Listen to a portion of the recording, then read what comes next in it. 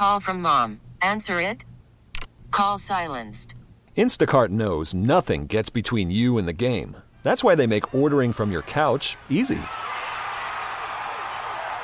Stock up today and get all your groceries for the week delivered in as fast as 30 minutes without missing a minute of the game. You have 47 new voicemails. Download the app to get free delivery on your first 3 orders while supplies last. Minimum $10 per order. Additional terms apply. This is Issues 2019. I'm Steve McIntosh, and our guest is Koch Industries Senior Vice President Mark Holden. Welcome to Issues 2019. Nice to have you with us. Thanks, Steve. Great to be here. Our topic is reforming the criminal justice system. That is a big topic. We're going to try to hone in on some specifics here. I'd like to get a little bit of background on from you, Mr. Holden, if I could. Tell us a little about where you're from and how you became involved with Koch Industries. Yeah, so I'm originally from Worcester, Massachusetts, Central Mass, a wonderful small city, working class town. And I grew up there, went to high school, public schools my whole life till I went to law school, went to UMass Amherst. And, my father's deceased. My mom still lives in Worcester, and one of my sisters lives in Boston. So I'm still, I still think of myself as someone from Worcester, Massachusetts. After law school, I got a job with a law firm in Washington, D.C. That's where I met my wife. And we had 2 children in D.C. And then in 1995, I got an opportunity to work for Koch Industries, and we moved to Wichita, Kansas. And I've been with Koch ever since, going on 24 years. What was that like? Did you think you were going to have a culture shock when you came back here? Yeah, no, it was a culture shock. I mean, but every place is different, and a lot of. And I love Wichita, and I love coming back now, even though I'm in D.C. again. And it was a great place for us to raise our kids, and really nice family atmosphere. The company's phenomenal. It's just been so lucky.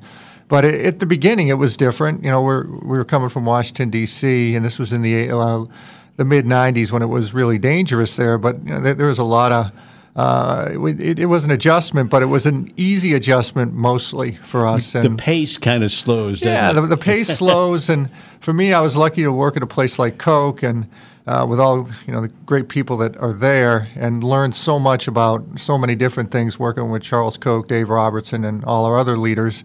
And so I've just been extremely lucky my whole life. I like to say the thing with Koch, we kind of just did it, let's try something different, get out of D.C. and see how that is. And I like to say I got hit by the luck truck. I had no idea what I was getting into, and it's been one of the best decisions I ever made, definitely from a business or career perspective. I don't want you to give away any trade secrets, but what's the secret to Koch's management style? What's it like? Really what it is you got Charles Koch, who's with market-based management for many, many years, going on 50, 60 years, he's been perfecting this. It's basically, it's a situation where everybody we do things based on comparative advantage and division of labor.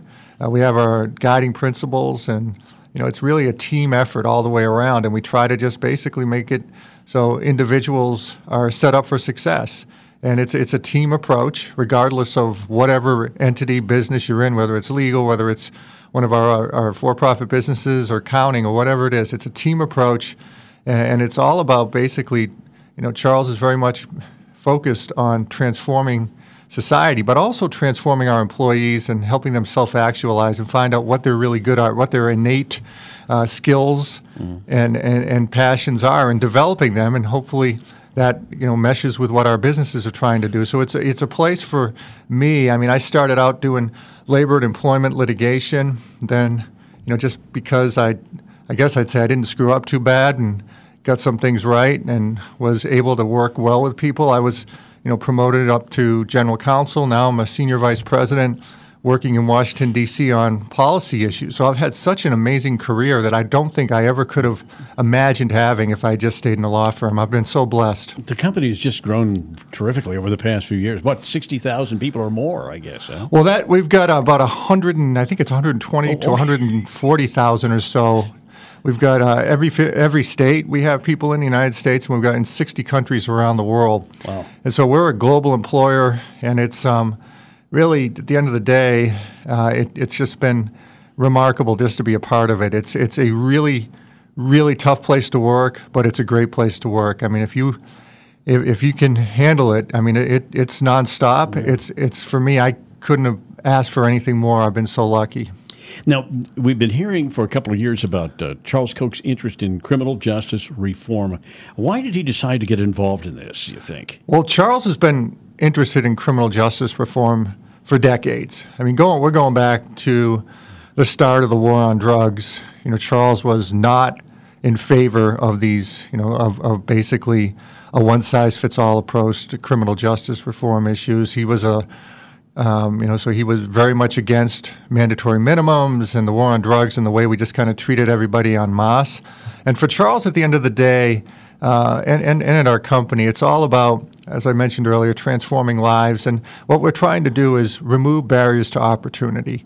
And if you look at our criminal justice system, the way it's been set up since the beginning of the war on drugs in the 70s, it's one of the major impediments to opportunity for people, particularly the least advantaged. And it ends up becoming a poverty trap. And now we've got generational poverty and generational families in prison. There are families in prison altogether, and then just family members in prison. And what it's done is really just created a two-tiered system. We've got a system where the rich and the connected get much better outcomes than everybody else, particularly the least advantaged. It's a pay-to-play system. If you have resources, you're probably going to be okay. If you don't, you're going to get run over. And if you're the least among us in poverty, basically prison becomes almost a lifestyle for many people in these communities. And between the war on drugs and the war on war on poverty, I'd say that the government and our approach has really hurt people who, really need help, instead of being, between poverty and then being sent to prison for sometimes, obviously, some real issues, violent crimes. Sure. But then with the war on drugs, we didn't really differentiate between people who are addicts, people who are low-level offenders, and people who just needed a second chance and didn't get it. That's changing now. But so for us, it's removing barriers to opportunity so we can have a system that's consistent, from a moral perspective, a constitutional perspective, and then a fiscal perspective. Because the amount of money we spend on our criminal justice system every year, it's really staggering. If you look at it, it's about over $250 billion a year. Social costs are estimated at over $1 trillion a year. We spend over $80 billion a year on incarceration, which is 3 to 4 times more per capita than we spend on K through 12 education in this country every year. And it's just really, at the end of the day, it hasn't made us safer. And I started looking into libertarianism or that philosophy back in the 70s. How does all that gel with the libertarian philosophy? Because Koch is very closely related with that. Well, actually, Charles is a classical liberal. And because libertarian has become to mean so many different things. Yeah. But from a classical liberal perspective, Charles is just really focused on trying to see human flourishment. And again, as I mentioned earlier, seeing everybody, we believe everybody has innate abilities and skills. And if you can remove the barriers to opportunity external barriers to opportunity that keep people from succeeding, whether it's a criminal justice system that really just gets people locked up and never gives them a second chance. Regardless of the sentence, once you get out, you sometimes have a life sentence because you can't get a job, you can't get housing, you can't get loans, you can't get licenses. And then from K through 12 educations, programs that don't serve the needs of the children and the students, that type of thing. So we want to remove those external barriers to opportunity, and then we believe that most everybody in our society can succeed if they're given an opportunity, regardless of where they started. If you can get an education, if you can get a job, and you get a second chance. So that's what we're really focused on, is that. And that, we look at different key institutions of society, communities, education, business, and government. We focus on those, and we try to work across those different key institutions to make them better, to help people get a second chance, for example, in the criminal justice system. So when you make a mistake and you go to prison, we should welcome you back in. You paid your debt to society, but like I said earlier, you don't always get a second chance. It ends up almost a life sentence because you can't get a job, you can't get housing and that type of thing, and then oftentimes people recidivate because they can't find a way to make an honest living. And so we're trying to break down those barriers, and our goal in the criminal justice system is we want a system that keeps everybody safe, public safety, and that's everybody, from the people in the communities to law enforcement. We also want a system based on equal rights and equal justice. And we want a system that's proportional. We want a system that's redemptive. And so our whole goal is that second chances are such a key, that people who make mistakes, let's they pay their debt to society. Let's give them a chance. And one of the big things at Koch that we can do as a global employer is that we have a lot of jobs. And there are estimated throughout the United States, about 7 million open jobs right now. With the booming economy, and our approach is people who are in prison. Let's get them skilled up, whether educated and then or learning skills like welding and electrician, et cetera, becoming an electrician. So when they get out, they can get a job, get a second chance, and then be a productive member of society. And they don't go back to prison. They don't recidivate. And that's what's worked over the past 10 to 15 years at the state level. 30 plus states have passed reforms that have made their systems safer. They've reduced incarceration rates, and they've reduced their crime rates. Texas, for example, has closed 8 prisons, saved over $4 billion in taxpayer money, and it's also got the lowest crime rate right now than it has since the mid-1960s. And so when you look at the criminal justice system, again, we look at it from the moral perspective, and we think it's a two-tiered system that's unjust, by and large, the way it's applied. Then you look at it from the constitutional perspective.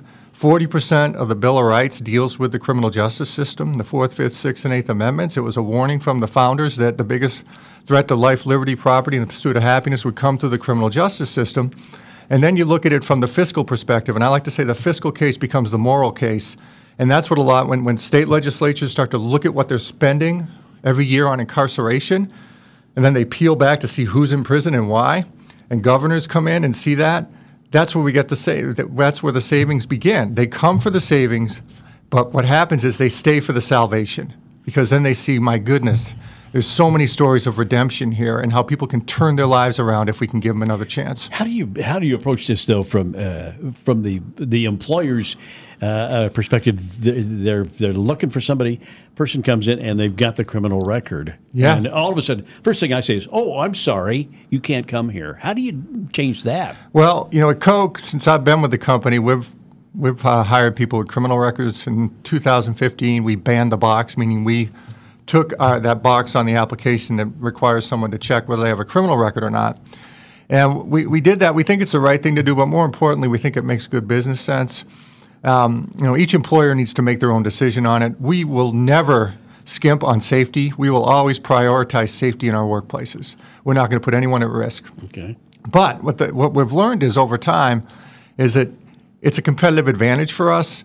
In the country, in the United States, 1 in 3 people in this country have some type of criminal record. That's as many people with a criminal record that have college degrees. And so from a business perspective, as we talked about earlier, we're a global employer around the world, hundreds of thousands of employees. It wouldn't make a lot of great business sense to us to say, well, 1/3 of the potential applicant pool, we're just going to forget about them. We're not even going to look at them because they checked a box. What we do is we want to know about that, but we want to know the whole person. That's one data point. And so you do your diligence. We are very we are very selective how we do things. We're very intentional in our process for hiring people and recruiting people. It goes through many rounds. And so usually individuals who have a criminal record will bring it up on their own. And by the time we do a conditional offer of employment, we're going to do a whole background check. So we're going to find out one way or another. And it's not like it's a showstopper for us because, like I said, we've been hiring people with criminal records as long as I've been with the company.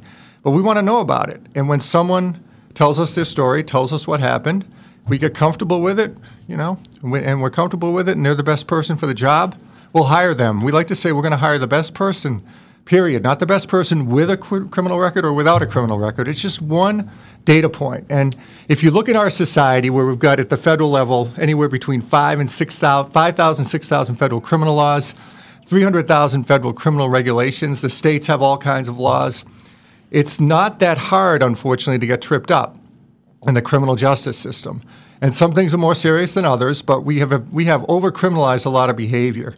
So from our perspective, we want to know about the whole employee, any one of us, quite frankly. All of us there before the grace of God go, at least I know that we could all get tripped up by the system. I grew up in Worcester, Massachusetts, as I mentioned. my best job ever, before I went to law school and before I got with Koch, I was a prison guard for a couple of years. And there were a lot of kids I grew up with who were in prison. Yeah. This was when I was in college to pay for college. And so I did some really dumb things when I was young, nothing that major, but the types of things that can get you tripped up, you'd be amazed by. And then once you get a criminal record and you don't have resources, you don't have support. I had a lot of family support, and I got support in a lot of ways, encouragement. And then when I did the wrong thing, I got my butt whooped, and I needed it. Now, sometimes in my neighborhood, there were kids that didn't get that, and they ended up in prison. So from our perspective, we want to make it so individuals have a second chance. We think it's good for society. It's really one of these things, it's a win-win-win proposition. Good for the individual, gets a job, good for the company, gets a good employee, and good for society, someone who's not going to go back to prison, not hurt anyone else, and become a taxpayer.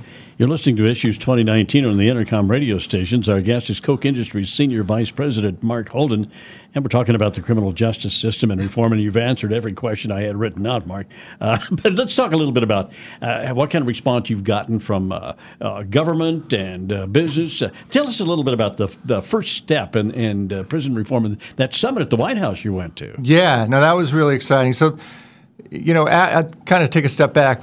After the 2016 election, we were working with different coalitions. We've worked in bipartisan coalitions with the groups on the left and right, ACLU, Center for American Progress, Cut 50, a lot of different groups, left and right, center, over the last 10, 15 years on criminal justice reform. But in 2016, we were ready. Whoever was going to be elected president, we wanted to go in and say, let's reform the federal system. The states, like I mentioned earlier, have been reforming their systems more and more for the last 10 to 15 years. Federal system, we haven't done so much. And so we were excited to do that. President Trump was elected, and, a lot of my friends on the left and the right were kind of like, well, nothing's going to happen now because President Trump ran on this, tough on crime platform when he was running for office. And so I was having discussions with a couple of people, and I said, we're still going to go in and try to meet. And they were kind of like, well, I don't think so. It's not worth it. And they asked me what we were going to do. I said, well, we're going to keep working on these issues because it's a big issue, and we think we can get something done. And I said, just, my point of view was, don't forget that Jared Kushner's father went to prison. He was incarcerated. And I just know the impact when I worked in a prison, seeing kids I grew up with in prison, that stuck with me. Anybody who's been touched by the system, anyone who gets proximate to it, as Brian Stevenson would say, they want to try to change it usually. And so that was one thing. The next thing, a couple of days after that, I got a call from Chairman Grassley's office, and he wanted to know if our company was still interested in criminal justice reform, if Charles was interested in it. And I said, absolutely, sir. He said, okay, we'll be in touch. And then 3 to 4 months later, Jared Kushner was up on the Hill meeting with Grassley and Durbin and Mike Lee, et cetera. And it wasn't too much long after that, we got invited to the White House. I got invited to the White House to meet with Jared Kushner and his team about criminal justice reform. And what happened last time, what can we do now, all that type of thing. And, long story short, we started out looking just at prison reform, not just like it's not enough, but that one issue, because there's a lot of unanimity about it. 95% of the people in the criminal justice system are coming out at some point, and, one way or another. Yeah. And so it's in all our interest that they come out better than they went in. And so the whole idea of having education programs inside of prison, skills programs so people learn a trade, and when they come out they can get a job, getting therapy, getting treatment for whatever, cognitive issues you might have, making them better, not bitter. So when they come out, they don't go back to prison. Everybody seemed to be agreeing on that. We had a meeting with the president last January of 2018 where we talked about it, and there was someone in the room, a guy named Reed Cordish, who worked with Jared Kushner's team, and he made a point, we were going through all the statistics and the data, and Reed said, Mr. President, to the president, he said, you need to understand that the people who are in our prisons are the people you ran for. They're the voiceless people. You can give them a voice. And the president really clicked on him that this was what it got his attention. That got his attention, and he realized this is a rigged system. People pay their debt to society, they do all the right things, and then we don't let them get a job. Mm-hmm. And then they end up back in prison, and they get worse over time. So he was really on board with that. And then after that, what happened was the president learned about the case of Alice Johnson. I don't know if you're familiar with Alice Johnson. Sure. Yeah. Low-level nonviolent drug offender. He commuted her sentence. She was someone who had fallen on bad times. She had made some bad decisions. sending coded messages to a couple of drug dealers. Her son had died, got killed in an accident. Her husband left her, lost her job. Still, she made a mistake, etc. Yeah. So, long story short, she was arrested. They offered her a 3 to 5 year plea bargain. She turned it down. She went to prison and got life plus 25 years. The president heard about her case through Kim Kardashian, and Kim Kardashian went and advocated for Alice. The president commuted her sentence, and after that, we got sentencing reform because the president understood. He, like a lot of people, thought that someone who gets a life sentence is someone like the marathon bomber or the Unabomber, but that isn't how it works in our society. So that led to the sentencing reform issues, 4 common sense sentencing reforms, huge margins in both the House and the Senate. 87-12 in the Senate for a criminal justice issue, which is usually a tough issue. It's basically, you don't see post office named voted 87-12 anymore, but that was signed into law December 21st. I was at the Oval Office that day. When I was there, it was an amazing event. There were about 6 or 7 people who were formerly incarcerated there who were given testimonials. It was like being in church. And I thought back to that first meeting where the individual said, "Mr. President, you can give them a voice," and he did. And so that's a big deal. You have, of course, you're a terrific lawyer. You've made some wonderful arguments and some great statistics and great facts. But at the end of the day, you're going to run into so many people who say, why should I care about these people? They're the deadbeats. They're the people who I don't care about, right? Yeah, you're going to see that. No, I've heard it. I think that it's one of these things going back to if you don't know someone who's been touched by the system, you'd think that. But once you go to a prison or you know someone who's been in prison or you meet someone who was in prison and you see them and you hear their story, that's when minds change. There are some people who, aren't redeemable, probably, but most are, and there are so many great stories of redemption in our criminal justice system. So at the end of the day, whether people know it or not, this affects everybody. It affects all of us. It affects our society. The economic toll on it, like I mentioned earlier, the amount of money we spend, and with some of the bad outcomes we get from recidivism rates, we need to reform the system so it's safer. And we need to keep, people who need to be in prison, keep them away. But there are a lot of people who don't need to be in prison at all or don't need to be there that long. We need to be able to start to differentiate. And individuals need to care about this because, like I said, if you're a taxpayer, you live in a community, it impacts everybody. And at the end of the day, one of the things I talk about is before any politician should be allowed to pass one more punitive criminal justice law, they should go to a prison and talk to people who are in prison. And they will not want to do that. I'm not saying that this should be hug a thug or anything like that. That isn't it. But a lot of the people in prison, they have deep remorse, and they just want a second chance. The people I've met, at least, and I've been in a lot of prisons, fortunately or unfortunately, the last few years.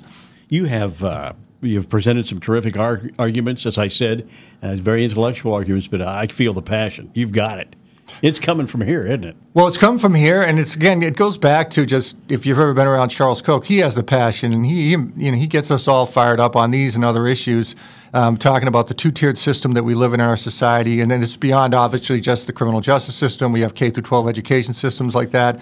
We've got corporate cronyism, all those types of things where corporate welfare, all the 2-tiered systems that the rich and connected get better outcomes than everybody else, and it's not a good thing for our society. We want to try to fix this as much as we can. Well, so thank you for spending some time with us. We're out of time, and I think we could do another 3 hours on this thing because there's a lot to this. And you guys, thank you so much for the work you're doing because it like you said, it's an impassioned thing that you're doing, but it's something that you've convinced me that the society needs to take a look at this, a real strong look at the criminal justice system and how we do things. Thanks so much for being with us. We appreciate your time this morning. Thanks so much for having me. Our guest is Koch Industries Senior Vice President Mark Holden. That's all for this edition of Issues 2019. We'll be back next week. Thank you for listening. I'm Steve McIntosh.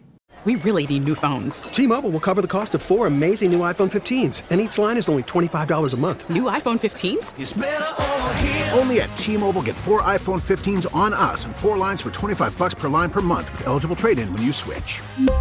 Minimum of 4 lines for $25 per line per month with autopay discount using debit or bank account. $5 more per line without autopay, plus taxes and fees. Phone fee at 24 monthly bill credits for well-qualified customers. Contact us before canceling account to continue bill credits or credit stop and balance on required finance agreement due. $35 per line connection charge applies. See T-Mobile.com.